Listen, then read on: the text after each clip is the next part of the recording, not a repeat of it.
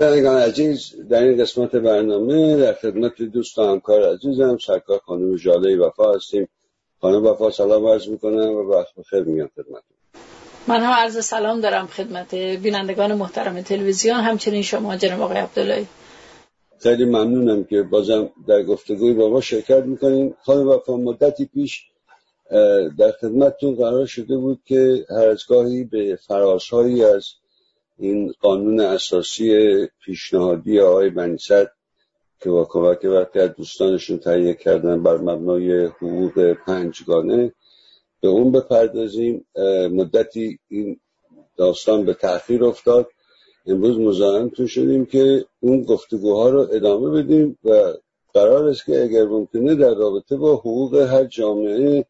یک جامعه ملی به مثابه عضو جامعه جهانی، و چرا اصلا همچین بحثی،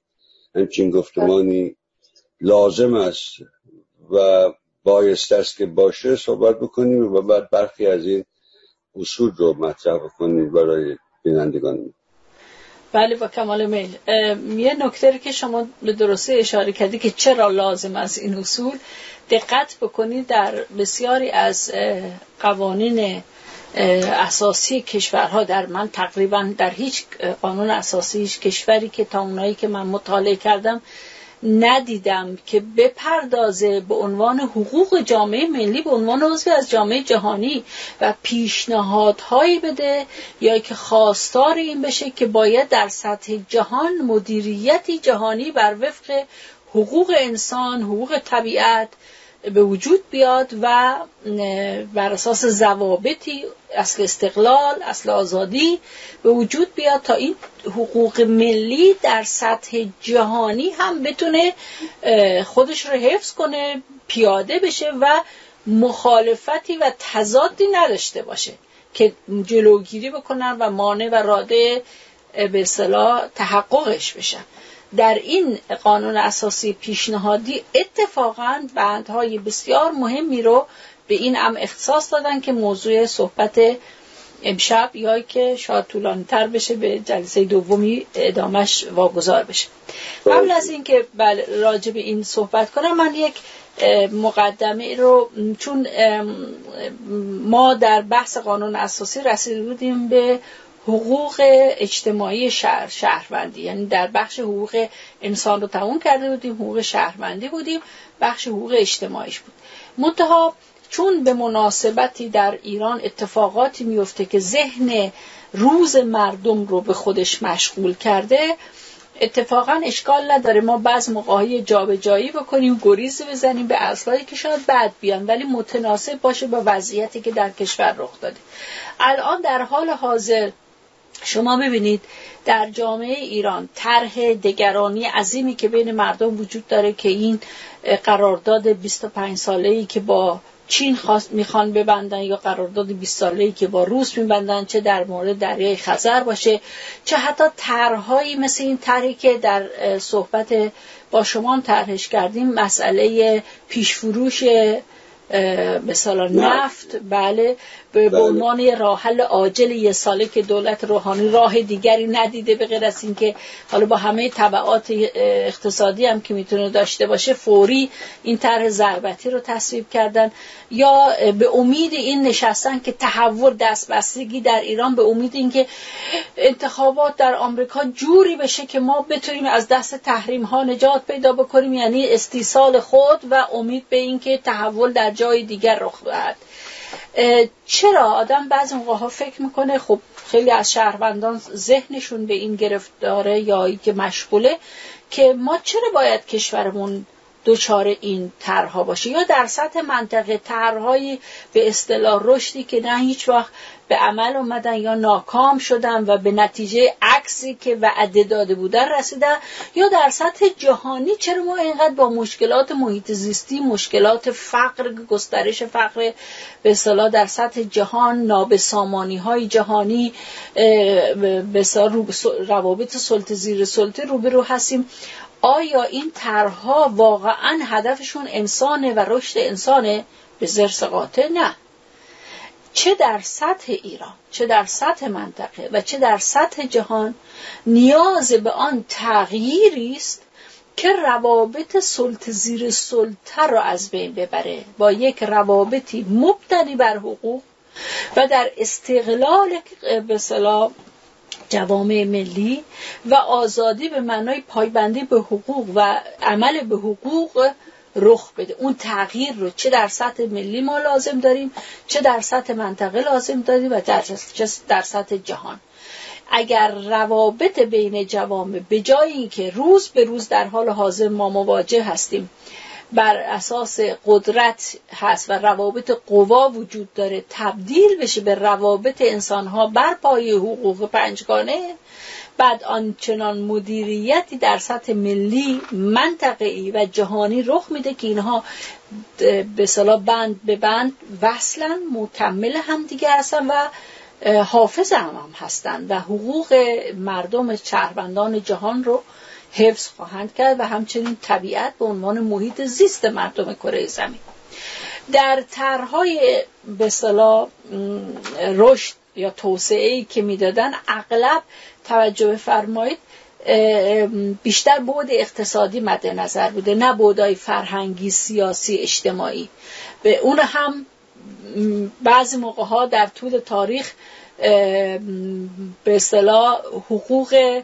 بخشی از حقوق سیاسی اونم بیشترم در مورد مردان و اونایی که مالیات میدادند به اصطلاح یه طرح‌هایی داده میشد. اینا همه ناکام بوده چون در برگیرنده حقوق همه شهروندان نبوده، همه مردم ساکن زمین نبوده و بر ضد بسیاری از این حقوق مردم جهان بوده، بنابراین ناکام بوده. 3 جلد کتاب رشد رو آقای بنی صدر بسیار دقیق و موشکافانه به علل ناکام بودن این طرح‌های توسعه و رشد پرداختن. محبت کردن این وضعیت سنجی شماره آینده روزنامه انقلاب اسلامی در هجرت رو، سایت رو در اختیار من قرار دادن. یک وضعیت سنجی کردن به نام طرح جامعه چیست، ویژگی های طرح جامعه رو توضیح دادن. البته فکر کنم خود شما با ایشون در این زمینه چون بسیار بحث مفصل و جالبی است مصاحبه خواهید کرد، من نمیخوام وارد اون بشم، اما چون ربط مستقیم پیدا میکنه به موضوع صحبت امشب ما، نکات مهمی رو از اون نقل میکنم از این وضعیت سنجی و اون این است که ببینید اول قبل از که وارد این بشم، ببینید ما یه قانون حقوق پنجگانه رو نوشتیم، قانون اساسی بیشتر از 100 اصل نوشتیم، بر مبنای حقوق پنجگانه برنامه عمل برای ایران دادیم، طرح سند حقوقی دوران گذار بر پایه همین حقوق پنجگانه رو دادیم و با زمینه‌های زیادی که مثلا برشمردیم نابرابری‌هایی که در سطح جهان و ایران و منطقه بر زنان روا میره. خب اینها رو اتفاقاً برعکس این طرح‌هایی است که در حال حاضر در ایران موقتی، ببینید الان طرح‌هایی که در ایران طرح میشه مرتب از طرف دولت و این نظام چند تا ویژگی داره. ویژگی‌هاش این است که اولا از بند گسسته هستند، دویی که با واقعیت انطباق ندارن، سومی است که کوتاه مدت ضربتی هم برای آینده مثلا حتی اعتبار یه سال هم ندارن و میزان تخریب نیروهای محرکه درشون بسیار زیاده چون چشمانداز رو باز نمی‌کنه بلکه مانع درست می‌کنه و کوتاه مدته و بر وفق حقوق نیستن، بر اساس منافع قشر مسلط هستن و مافیای حاکم بر ایران هستن. با منطقه و دنیا رابطه بر اساس حقوق برگزار نمی‌کنه، بلکه چون ایران در مقام زیر سلطه قرار داده به نفع اقتصاد مسلطه و قدرت‌های مسلط و به ضرر اقتصاد زیر سلطه ایران و همچنین مردم ایران هست. و ویژگی دیگه‌اش این است که به جایی که به علت بپردازه به معلول میپردازه. خب چرا ما باید گرفتار همچین طرح‌هایی باشه جامعه ایران؟ ما در این کتاب قانون اساسی در اون طرح بسیار یا منشور اقتصاد تولید محور یا برنامه عمل برای ایران درست اتفاقاً به ویژگی‌هایی پرداخته که عکس ایناست، یعنی همه زمانی همه مکانیه، واقعیات رو تا آنجا که موقعیت ایجاب میکنه به اصطلاح شناسایی کرد، یعنی بیگانه با واقعیت‌های اجتماعی، سیاسی، اقتصادی، فرهنگی ایران نیستن و همچنین بر اساس روابط در تنها بر اساس روابط زیر سلطه نیست، بلکه اونها رو برهم میذاره، بر مبنای حقوق تنظیم شده این برنامه‌ها و منسجمن، با هم هماهنگی داره، همدیگر رو ایجاب میکنن و تکمیل میکنن، بر اساس حقوق انسان، شهروند، محیط زیست و حقوق ملی و حقوق مردم جهان تنظیم شده. پس بنابراین نه تنها یک برنامه ملی است، در عین حال یک برنامه پیش نهاد دهنده به منطقه و به جهان. خب حالا هر منطقه‌ای، هر اقتصاد ملی، هر جامعه‌ای متناسب با ویژگی‌های خود در این طرح‌ها تغییراتی میده، متناسب با ویژگی‌های کشور خودش، ولی ضوابط و اصولش یکیه، همه بر مبنای حقوق انسان است که در همه مشترکن. این حقوق بدون اینکه وابستگی مرامی کسی داشته باشه، قبل از اینکه انسان دارای مرام بشه، دارای نظر سیاسی بشه، دارای موقعیت مکانی، اجتماعی، اقتصادی بشه، دارای مشترکاً دارای این حقوق. پس بنابراین در عین حال این حقوق هم برای جامعه ایران پیشنهاد میشه، هم برای مردم منطقه و هم برای سطح جهان. خب این مثل هلو پرورت و گلو ساده پوسکنده در اختیار جهان. چرا یه عده بخیل هم و اینا رو نمیخونن؟ من پیشنهاد میکنم هر انسان آزاده‌ای، هر هموطنی که نگران آینده ایرانه، نگران خودشه، نگران نسل خودشه و نسل‌های آینده، نگران وطنشه، نگران جهانی است که در اون زیست میکنه، این کتاب‌ها رو بخونن، این حقوق پنجگانه و قانون اساسی پیشنهادی رو بخونن، با علم بهش اونو نقد کنن، در تکمیل اون کوشا باشن، داده ها و اطلاعات و دانش خود رو بر اون بیفزاین تا آینده ایران و بعد از این نظام جامعه ایران ابتر نشه و بدون برنامه. و در عین حال این برنامه ها و این ضوابط یک به اصطلاح محکی است برای سنجش اتفاقا همین طرح‌هایی که به اسم گشایش و غیره به مردم ایران این نظام یعنی وعده و وعید میده و میدونن مردم که به ضرر خودشونه. الان طرح‌های کاریکاتوری در این دنیای مجازی و من واقعا لذت میبرم از نوع هنر این کاریکاتوریستا که به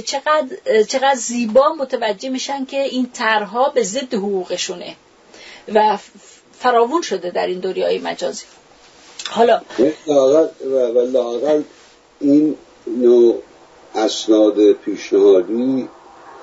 یک ابزار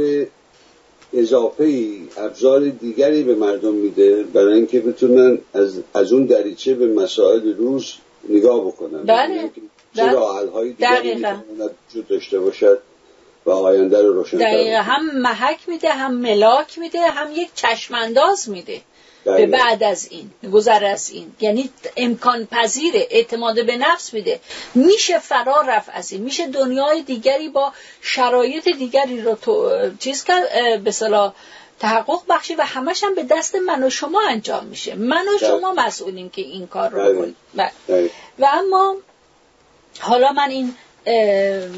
در این وضعیت سنجی آقای بنی‌صدر به چند نکته بسیار مهم اشاره میکنم، من اون نکته‌هاش میگیرم وگرنه بسیار مفصل و جالبه. و اینکه ایشون میگن که چرا هر برنامه به اصطلاح ملی خودش واجد بعد منطقی و جهان شموله، به علت اینکه هر برنامه جامعی اگر که چون جامعه به این علتی که تدابیر سیاسی داره، اقتصادی داره، اجتماعی داره، فرهنگی داره و اگر بر پایه استقلال و آزادی باشه، تنظیم بشه، هدف از اجرای اونم این باشه که جامعه از رابطه سلطه زیر سلطه بیرون بیاد و در خدمت شهروندان هم باشه این برنامه، یعنی نیروهای محرکه رو در یک جامعه باز درون کشور باز کنه، در خدمت حقوق شهروندان باشه. این نوع برنامه هیچ وقت به معنای انزوا و دیوار کشیدن دور خود نیست، بلکه اتفاقاً پیشنهادی است به روی باز شدن دریچه رابطه واقعی بین کشور و بقیه کشورها، چون بر مبنای حقوقه با شهروندان و افکار عمومی دنیا ما ارتباط برقرار بکنیم، چون پایش حقوقه و این حقوق مشترکه بین همه مردم جهان. و وقتی هم که استقلال معناش این باشه که مسلط زیر سلطه وجود نداشته باشه، آزادی هم یعنی برخورداری از حقوق باشه، هم به اصطلاح فعال بشن این حقوق انسان به مثابه انسان به مثابه مجموع استعدادها، نیروهای محرکش فعال بشن. خب پس میشه یه تبدیل میشه به یک طرح جامعی که نیاز داره واقعیت‌های جامعه خودشو، اوناش که داخلی هن و اونایی که خارجی هن رو شناسایی کنه، متناسب با حقوق براش راه حل بسنجه. خب این موقع میشه یه طرح جامعی که بسته به ویژگی‌های هر اون واقعیت‌هایی که گفتیم متفاوته در هر جامعه‌ای، ولی ضوابطش یکیه، بر مبنای استقلاله، بر مبنای فعال کردن حقوق، بر خدمت رشد انسان و شهرونده و در این حال نیروهای محرکه رو به جای که تخریب کنه در واقع کمک میکنه که فعال بشن برای باز کردن هرچی بیشتر جامعه. و اون موقع ما مشاهده میکنیم که نه تنها در سطح ملی بلکه در سطح جهان یک برپایی حقوق، یک همکاری و همیاری که در این بندهای قانون اساسی که خدمتون عرض میکنم میاد عیناً دقیقاً توضیحش میده. همکاری و همیاری رو میاره جانشین رابطه سلطه زیر سلطه میکنه. پس بنابراین در قلمروهای به اصطلاح این همکاری ها و همیاری ها حقوق پنجگانه است که پایه هستن برای این همکاری ها در روابط خارجی. پس بنابراین طرح‌ها در این حالی که طرح ملی هست، طرح جهانی و منطقه‌ای هم محسوب میشه. یه ویژگی بسیار جالبی که برای یک طرحی که ما متوجه شیم چه طرحی جامعه و زودگذر نیست و به اصطلاح مخرب نیست، این است که ویژگیش این است که چون بر اساس قدرت تنظیم نمیشه، باید همه شهروندان در شرکت داشته باشن. چون نخبه ها نمیتونن طرحهای جامعه بدن، برای که طرحهای جامعه اگه بخواد نخبه بده، نخبه باید در طرحریزی قدرت خودش رو و بالا دست بودن خودش رو حفظ بکنه و بنابراین نمیتونه طرح جامعه بده که به نفع حقوق مردم باشه. یعنی هر کسی در اون طرح خودش رو ببینه، آینده خودش رو مثل آینه باز و روشن ببینه، نه اون سلطه اون خود نخبه رو میبینه. پس بنابراین طرحهای جامعه هستن که عموم مردم در تنظیمش، در شکلگیری شرکت داشته باشن، از اندیشه خودشون، دانش خودشون، تجربه خودشون. ما بر همین پیشنهادات هم که میدیم حاصل تجربه جمع بزرگی است و از به همه شهروندان ایران و منطقه و جهان پیشنهاد میکنیم در تکمیل این، در تصحیح این، در نقد این سر از ناصر باز شناختنش به ما همکاری بکنن، نه اینکه در یک بخش محدود نخبه‌ای پیشینه اتاق فکری درست بکنن برای بقیه جامعه تصمیم گیری بکنن. خانم وفا ببخشید 4-5 دقیقه دیگه بیشتر وقت نداریم. بله یک دنیا ممنون که توضیح دادید. پس من بنابراین قبل از این که پس این بررسی یکی که این حقوق هر جامعه ملی به مثابه جامعه جهانی رو به یک مصاحبه دیگری واگذار میکنم، توضیح میخوام بدم که نسل امروز برای که از سردرگمی بیرون بیاد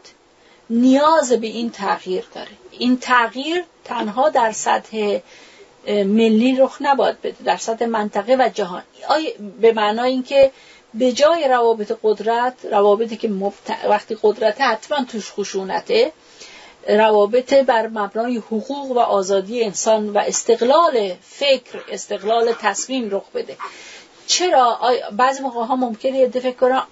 ما حالا منتظر باشیم در سطح منطقه و جهان تغییر رخ بده که نوبتمون؟ نه، تغییر از یک فرد شروع میشه. هر کسی از خود این تغییر شروع میکنه.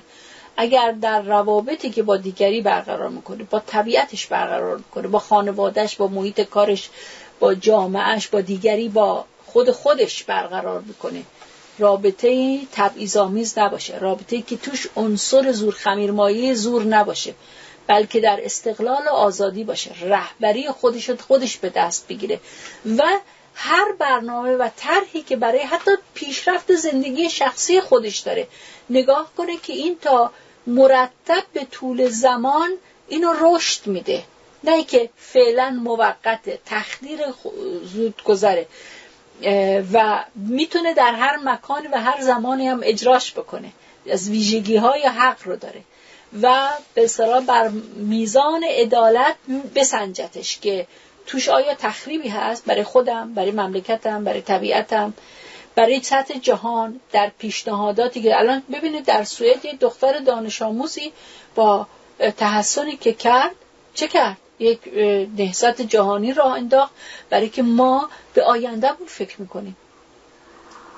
به آینده من دانش آموز و مسئولم نسبت به طبیعتم، نسبت به محیط زیست. پس از خودش شروع کرد، به هیچ کس هم دعوت نکرد، نه خواهرش نه مادرش، یعنی خودش رفت بس نشست جلو مجلس گفت که من آینده من و شما داری با تصویباتون تخریب میکنه. پس بنابراین این تغییرات ممکنه، اتفاقا بسیار ممکنتر از اون است که به ذهن میاد، چون قدرت مانع ایجاد بکنه. شما احساس استیصال و دستبستگی میکنید، ولی وقتی بر اساس حق رابطه برقرار میکنید، وقتی استقلال و آزادی خود رو نگاه میکنید و همه امکانات در وجود شما حاصله و این حقوق رو ذاتی داری و تعبیه شده و خدادادی به شما داده شده، شما همه امکانات رو دارید برای که بسیار راحت بر حقوق خود عمل کنید. و بعد این چون خوبی هم بر خوبی می افزاید، رشد بر رشد می افزاید، این دایرش وسیع میشه، تبادل اندیشه و اطلاعات رخ میده و به سرعت برق به اصطلاح این موجش دنیا رو بگیره. یه مثال خدمتتون عرض کردم، همین دختر خانم، حالا متاسفانه اسمش الان حضور ذهن ندارم، اسم زیبایی هم داره، این نهضت ایجاد کرد و مثل برق جهان رو گرفت. چرا نتونیم ما از ایران که همیشه پیشتاز بودیم در انقلاب‌ها و پیشتاز بودیم در جنبش‌ها این کار رو شروع کنیم؟ انشالله در شماره آینده در خدمت بینندگان محترم و شما این اصول قانون اساسی رو که به همین موضوع امشب ما ربط مستقیم داره رو یکی یکی بررسی می‌کنیم. خیلی ممنون و کاملا حق با شماست که از خودمون باید شروع بکنیم و نقطه آغاز رو من فکر می‌کنم نقطه پایان هم همینه که دقیقاً که نوع نگاه به قدرت رو در رابطه و نگاه به حق رو اگر عوض بکنیم و شروع کنیم به عوض کردن، دنیای زیباتری خواهیم داشت. این چنین باده. خیلی سپاسگزارم خانم. خواهش میکنم. شب شما و بینندگان محترم بخیر.